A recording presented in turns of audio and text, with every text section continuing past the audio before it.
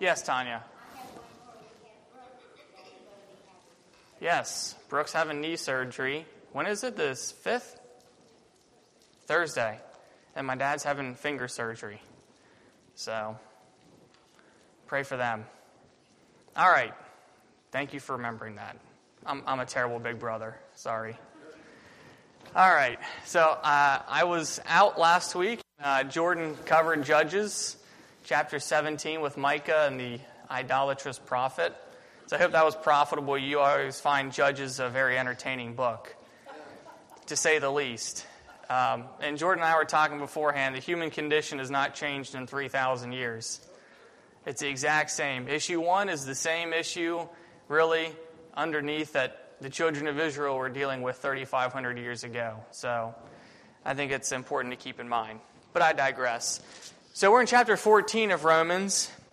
And I went through 2 weeks ago the first 13 verses. But what I kind of want to do today is not a review to be repetitive, but I want to go back because as I was reading through this chapter again, I think there was some things that, as you read again, sometimes there's stuff that comes to you that didn't initially come to mind when you were first reading it. So we're kind of just going to look at this chapter as a whole today. We'll be done today. I think the Richardsons are speaking next week, and then I think my uncle will take up chapter 15 after that. But quickly approaching the end of Romans, let me go ahead and just for context where we're at, let me go ahead and read the first 4 or 5 verses of the second half of this chapter, verses 14 to 18. Verse 14, I know and am convinced by the Lord Jesus that there is nothing unclean of itself. But to him who considers anything to be unclean, to him it is unclean. Yet if your brother is grieved because of your food, you are no longer walking in love. Do not destroy with food the one whom Christ died. Therefore, do not let your good be spoken of as evil, for the kingdom of God is not eating and drinking, but righteousness and peace and joy in the Holy Spirit. For he who serves Christ in these things is acceptable to God and approved by men. So let's just go back here for a moment. I want to look at this whole chapter in context. If you remember, the end of chapter 13 was quite a pivotal point in this section. And we have to remind ourselves of what time it is. We have to keep in the forefront of our mind that the imminent return of Christ is quickly approaching. Obviously, it's nearer now than it was 2,000 years ago when Paul wrote this letter to the Romans. But then verse 14 of chapter 13, but put on the Lord Jesus Christ and make no provision for the flesh to fulfill its lust. In our worldly disputes inside of the church with brothers and sisters in Christ, I think we often forget whose church it is. It's not our church, it's Christ's church, and we are his children. So let us not walk in strife or envy, but put on the Lord Jesus Christ. So again, keep that in the forefront as we're going through this remainder of chapter 14. Put on the Lord Jesus Christ. So, in the beginning portions of this chapter, I won't go ahead and read it again, but we looked at the first 13 verses. Paul is addressing the stronger member of the faith. So, there's really two groups of people in chapter. Is my mic cutting in and out? All right. If it keeps doing it, we will. So chapter 14, let me get my train of thought here again. Paul is addressing the stronger brother and also the weaker brother. So there's really two groups here. Paul's talking to believers, a stronger member of the faith, and also weaker members of the faith. But the first particular portion here, he is addressing the stronger person of the faith. And we see here in verse 1, receive one who is weak in the faith, meaning he's addressing those who have no issues with the food and the holidays and the celebrations of the past. And we'll get into that here in a second. The burden of having peace, of being long-suffering, is upon the member, the brother or sister in Christ, who has a more sure foundation in their faith. The one who has a better ability to discern, to show mercy, and to understand the word is the responsibility party. Romans 15, 1-2, my uncle will talk about this in a couple weeks, but Paul really addresses it here. Now we who are strong ought to bear the weakness of those without strength, and not just please ourselves. Each of us is to please his neighbor for his good, to his edification. So again, we see the responsibility here. I'll probably get a new microphone. This one's cutting in and out.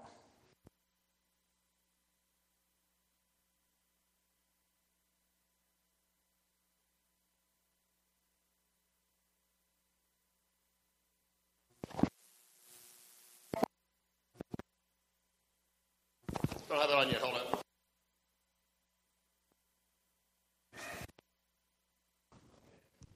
We good now? Now are we good? Okay. All right. Man, my train of thought's out the window now. All right, so picking up where we left off, Paul in 14 and 15 is basically telling those who have a stronger faith to show mercy to the weak. Now, he says, let each one, when it comes to food, days, or celebrations, partake as they see fit.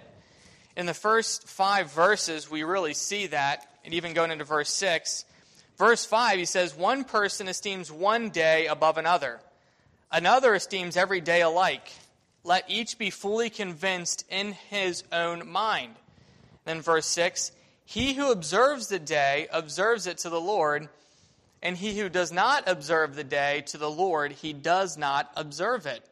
He who eats, eats to the Lord, for he who gives God thanks, and he who does not eat to the Lord, he does not eat, and gives God thanks.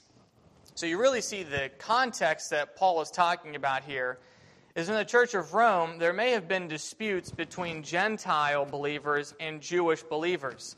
There may have been Jewish believers who had really been grounded in the law of the Old Testament who were still celebrating some of the feasts of the Old Testament. And Paul's message here is that there's nothing inherently wrong if a Jewish member of the faith is still celebrating that which is in the Old Testament.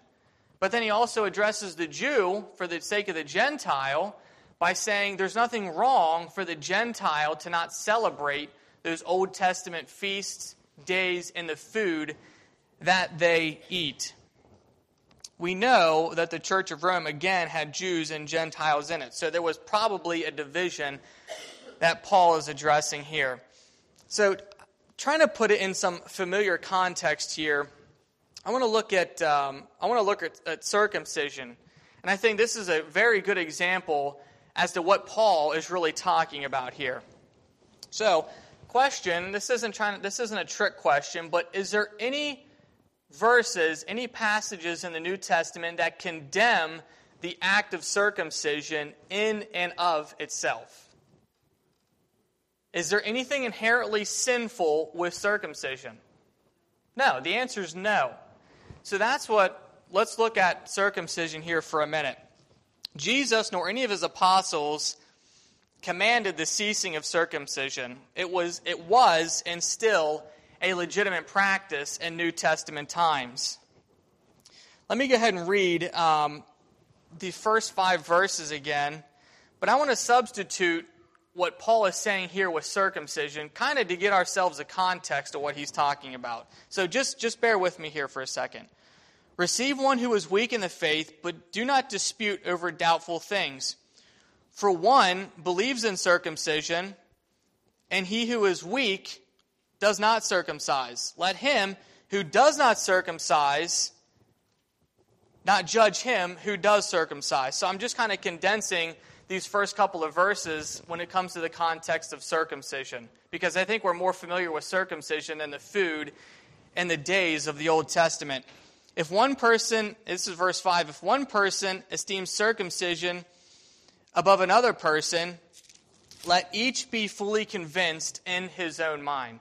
So you see what we're saying here is that Paul is not condemning the act of circumcision. Peter is not condemning the act of circumcision. Jesus never condemned the act of circumcision. And let me give you an example here from Acts 16:13. We'll look at two examples here. Acts 16:13.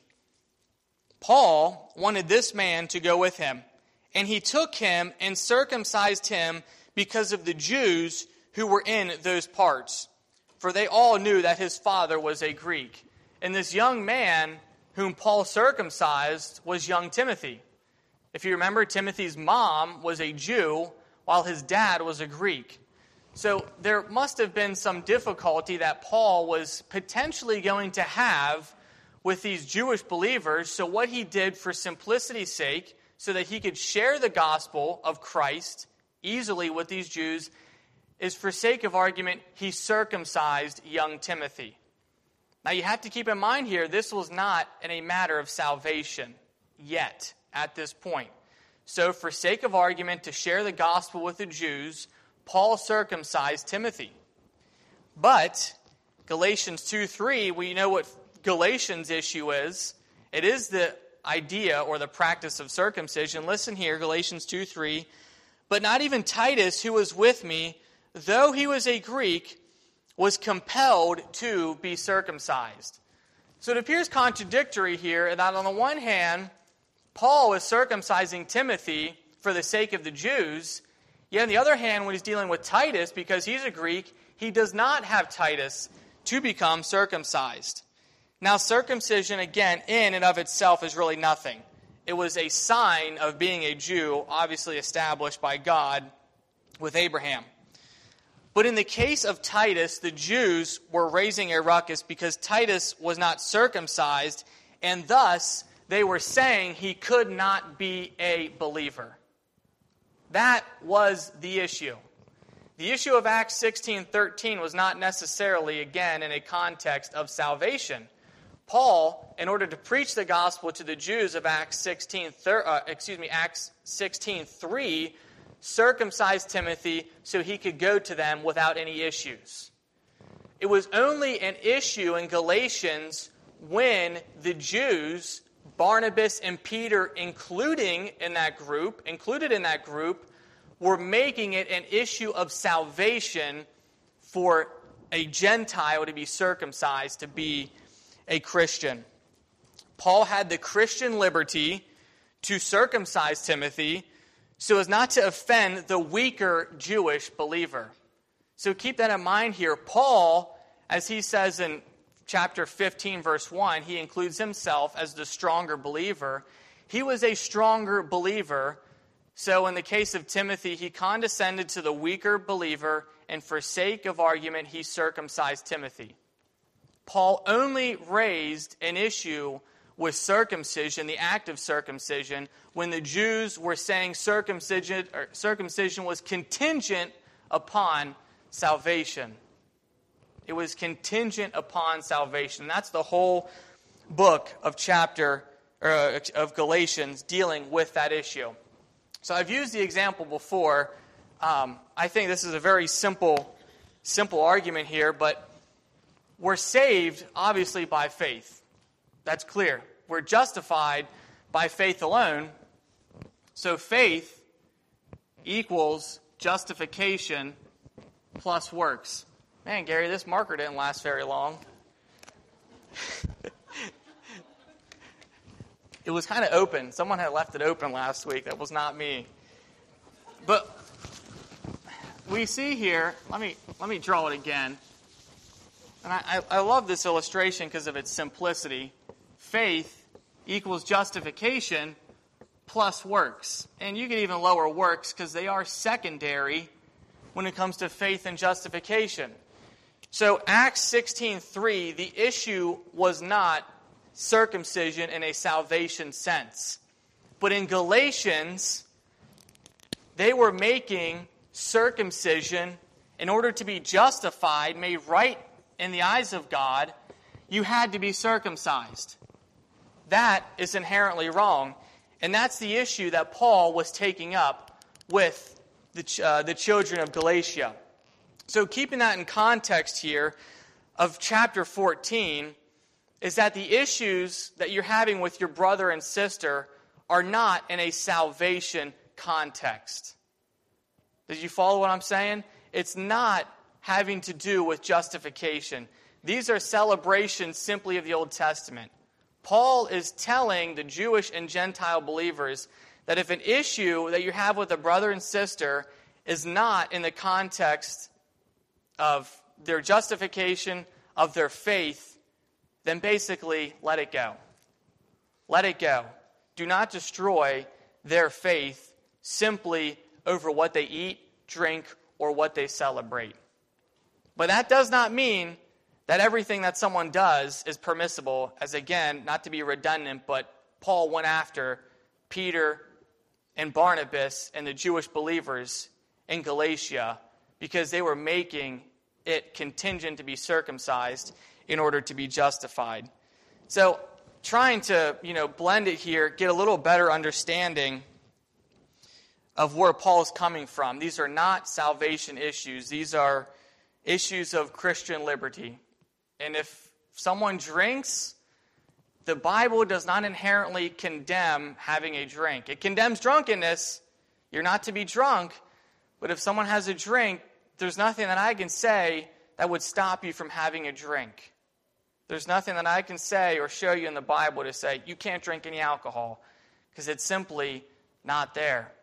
So that is our Christian liberty that we have, is that we have to let a lot of things go if it's not permissive or if it's not disallowed in the Word of God. So I would encourage each and every one of us in here to show mercy and grace to brothers and sisters, especially on things that are not inherently in the Word of God. I think these two verses in Hebrews really bring light to what we're talking about. Hebrews 7:22. The author of Hebrews says this: "So much the more also Jesus has become a guarantee of a better covenant." So again, back to Paul's point, is that the feasts and the celebrations and the things that these Jews did in Rome, they're really almost meaningless. If they want to celebrate those Old Testament acts, they're more than welcome to. But the principal argument is that Christ has fulfilled the Old Testament law. We no longer have to keep these ceremonial, they're no longer required. But if you want to, there's nothing wrong with doing it. Again, Hebrews 8:6, "But now he has obtained a more excellent ministry, by as much as he's also a mediator of a better covenant, which has been enacted on better promises." If you want to celebrate, you're more than welcome to. But it's no longer required that we keep these old days and old ceremonies in order to be justified, in order to have faith. Christ has fulfilled that. And that's what's amazing. And that is the Christian liberty that we often have. But there are difficult times because, as we're going to look here in verses 14 to 23, there are times where we can take our Christian liberty and we can take it too far. We can take it to the extreme. And we take it to the extreme by destroying another brother or sister simply by boasting that we have Christian liberty, that we're allowed to eat something or we're allowed to do something. So before I continue, anyone have any comments or questions? Pastor, yes. Did you say that Peter and Barnabas, were you saying that they were teaching that they had to be circumcised? Well, they were staying away from the Gentiles in order to appease the Jews. But I don't think they had been teaching they had to be circumcised. They were being hypocritical. Correct, yeah. They were teaching this, but then when certain Jews came, they restrained or they wouldn't eat with the Gentiles. And they Yes. were very hypocritical. Thank you for clarifying that. Yes. Dad. The book of Acts 15, it was a Council of Jerusalem. That was a big deal. In verse 15:1, "And certain men who came down from Judea taught the brethren and said, Except you be circumcised by the manner of Moses, you cannot be saved." So in the early church, that was a big deal. And then James' conclusion was, let's see here. "Wherefore my judgment is that we trouble not them who are among the Gentiles, who turn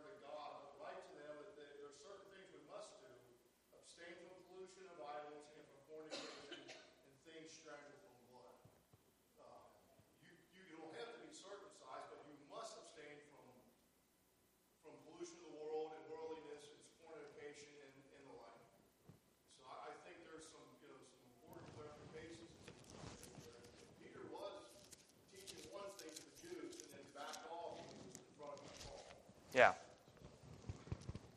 Very good. Any other comments? All right.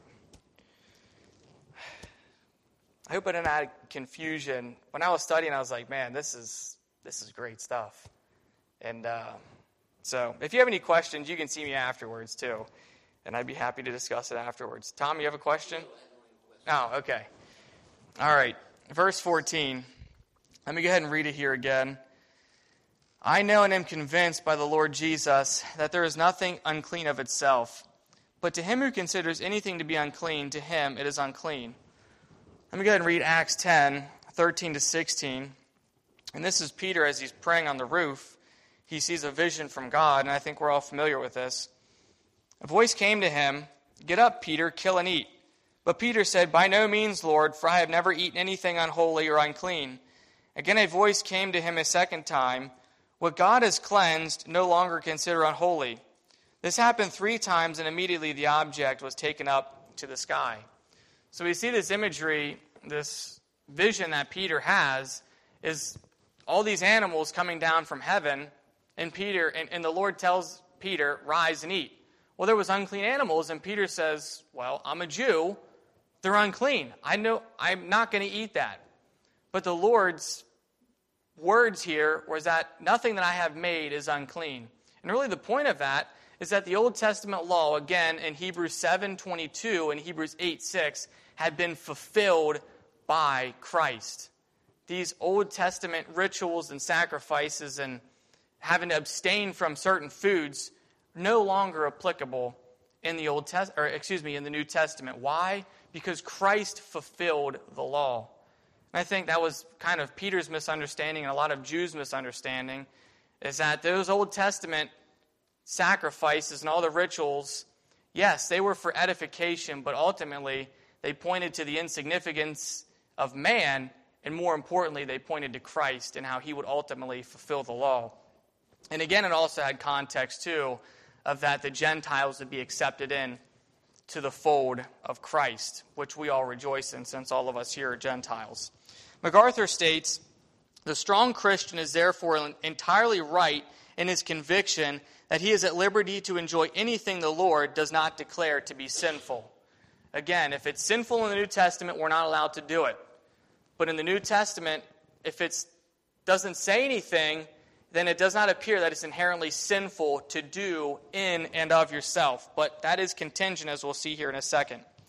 I think every Christian, I would certainly include myself in this, has a sore spot for things that are not condemned as sinful, but they struggle with.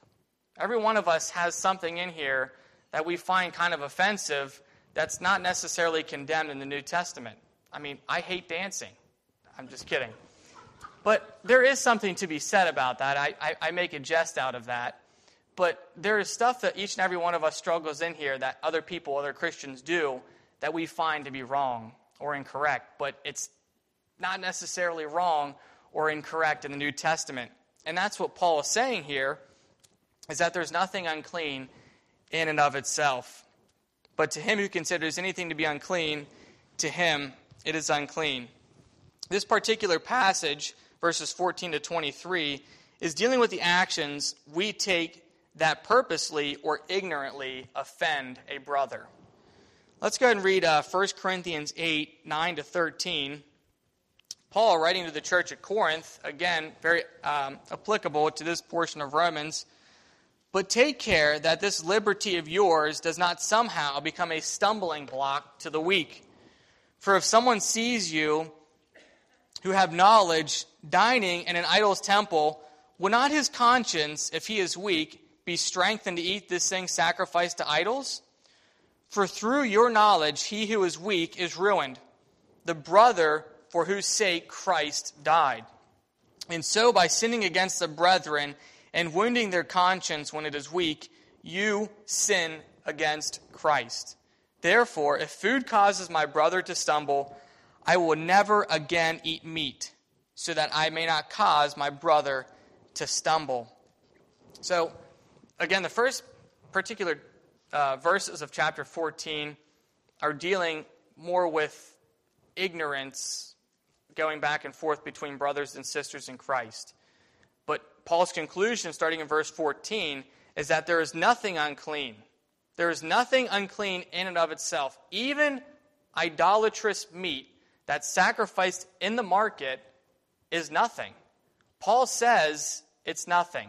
It's all right to eat.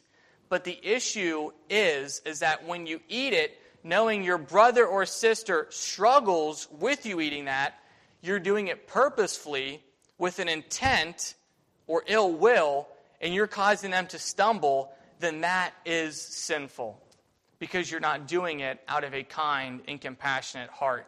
And you have to keep in mind here too, again, as who is Paul writing to here? He's writing to early church Jews, and especially the Gentiles. If you know anything about ancient history, the pagan practices that a lot of these people had come from were abhorrent. There was a lot of prostitution and sexual immorality and drunkenness and sacrifices to idols.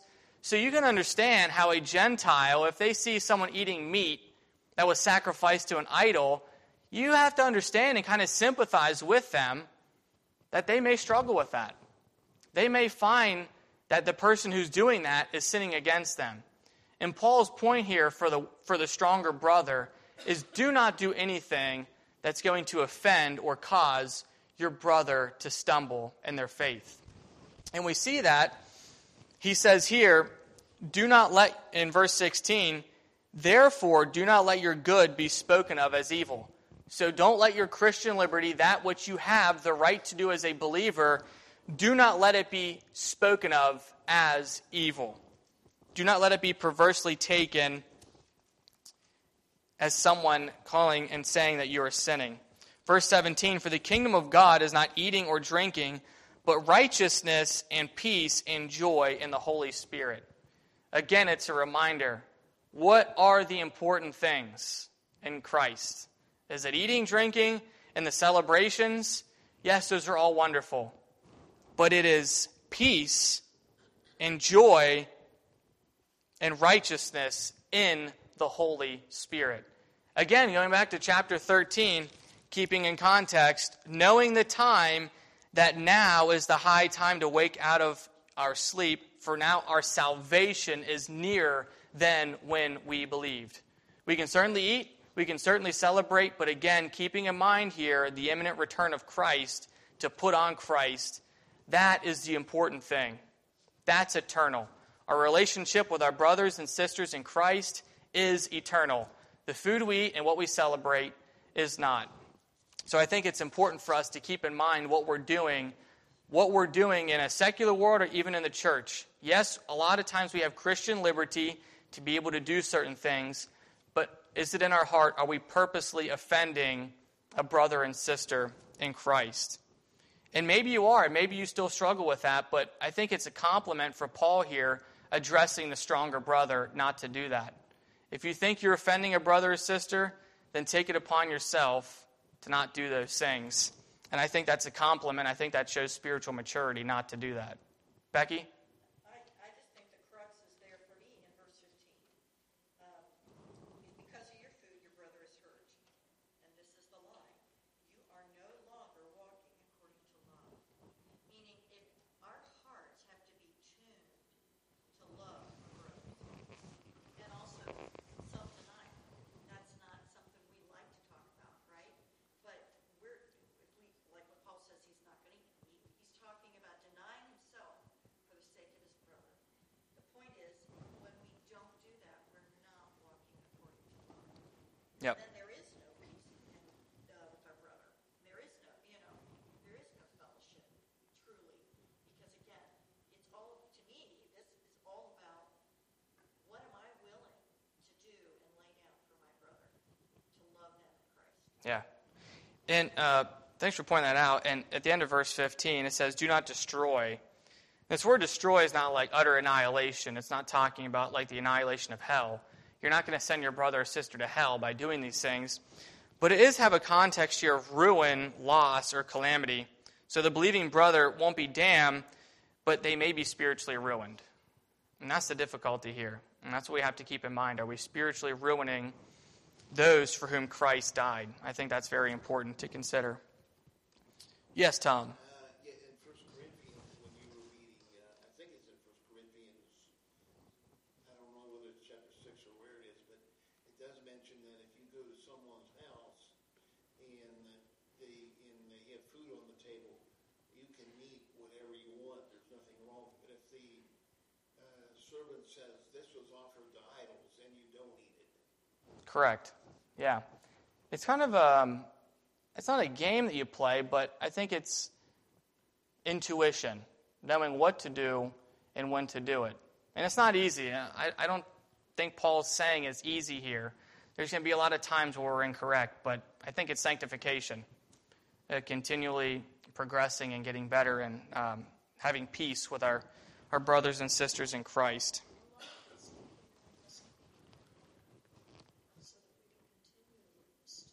Correct. Yet, Teresa said it's keeping our testimony to them so we can continue to witness to them. Yep. I had a situation the other day with somebody, and I was very kind to him, and I thought, we think that when we witness, we've got to always tell people of Christ, but just my attitude in explaining to the person where I was, I'm not upset with you. I hope that he saw something in that way, in my attitude, in my speech, in my trying to be as kind as I could. Yep. Tom just said, reiterating that your actions are oftentimes a witness for Christ. All right, we got to pick it up here. I'll get done here in the next couple minutes. Verses 19, Paul again is addressing the stronger person, pursue peace. We see that in Romans 12:18. If it's as much possible, as much as depends on you, live peaceably with all men. And then verse 20 and 21, do not destroy the work of God for the sake of food. All things indeed are pure, but it is evil for the man who eats with offense. It is good neither to eat meat, nor drink wine, nor do anything by which your brother stumbles, or is offended, or is made weak. So this is really a summation of the whole chapter thus far, is that nothing in and of itself is impure, but only when you do it with a contrite heart. We are new creations in Christ. Why destroy God's new creation for the sake of silly food? MacArthur says this, we would consider it appalling crime for someone to destroy a Rembrandt painting, to shatter a sculpture by Michelangelo, or to smash a Stradivarius violin. How infinitely worse is it to tear down a work of God, a man whom Christ died for. I think that's a very good consideration here by MacArthur. And then verse 22 and 23, do you have faith? Have it to yourself before God. Happy is he who does not condemn himself in what he approves. This is a final exhortation to the strong. Paul approves of their ability to eat, drink, and celebrate regardless. You can be happy knowing that you are not condemned for the freedom that you have in Christ, in and of itself. And verse 23, final exhortation to the weak. So he has a final statement for the strong in 22, final statement for the weak in verse 23. Let me go ahead and read it. But he who doubts is condemned if he eats, because he does not eat from faith, for whatever is not from faith is sin. If you think your conscience will be violated for celebrating or eating something, do not do it. It may be sinful to do, or it could lead you to sin. And again, I think that goes back to verse 10 of the chapter 14. For we shall all stand before the judgment seat of Christ. We shall all stand before the judgment seat of Christ, for all things that we do will be ironed out in the end. And let me just go ahead and read these two quotes by Joseph Benson. I think they're a good summary for the ending. The discussion pertains to Christians, and the whole scope of the passage requires us to understand the apostle is simply saying that a man should not do a thing doubting its correctness, that he should have a strong conviction that what he does is right, and that if he does not have this conviction, it is sinful. And finally, amid all such differences, the great question is, whether there is true love to the Lord Jesus Christ. If there is, the apostle teaches us that we have no right to judge a brother or despise him or contend harshly with him. Our object should be to promote peace. So we've finished that up a couple minutes early. If anyone has any comments or questions, you can see me afterwards. I thank you for your attention.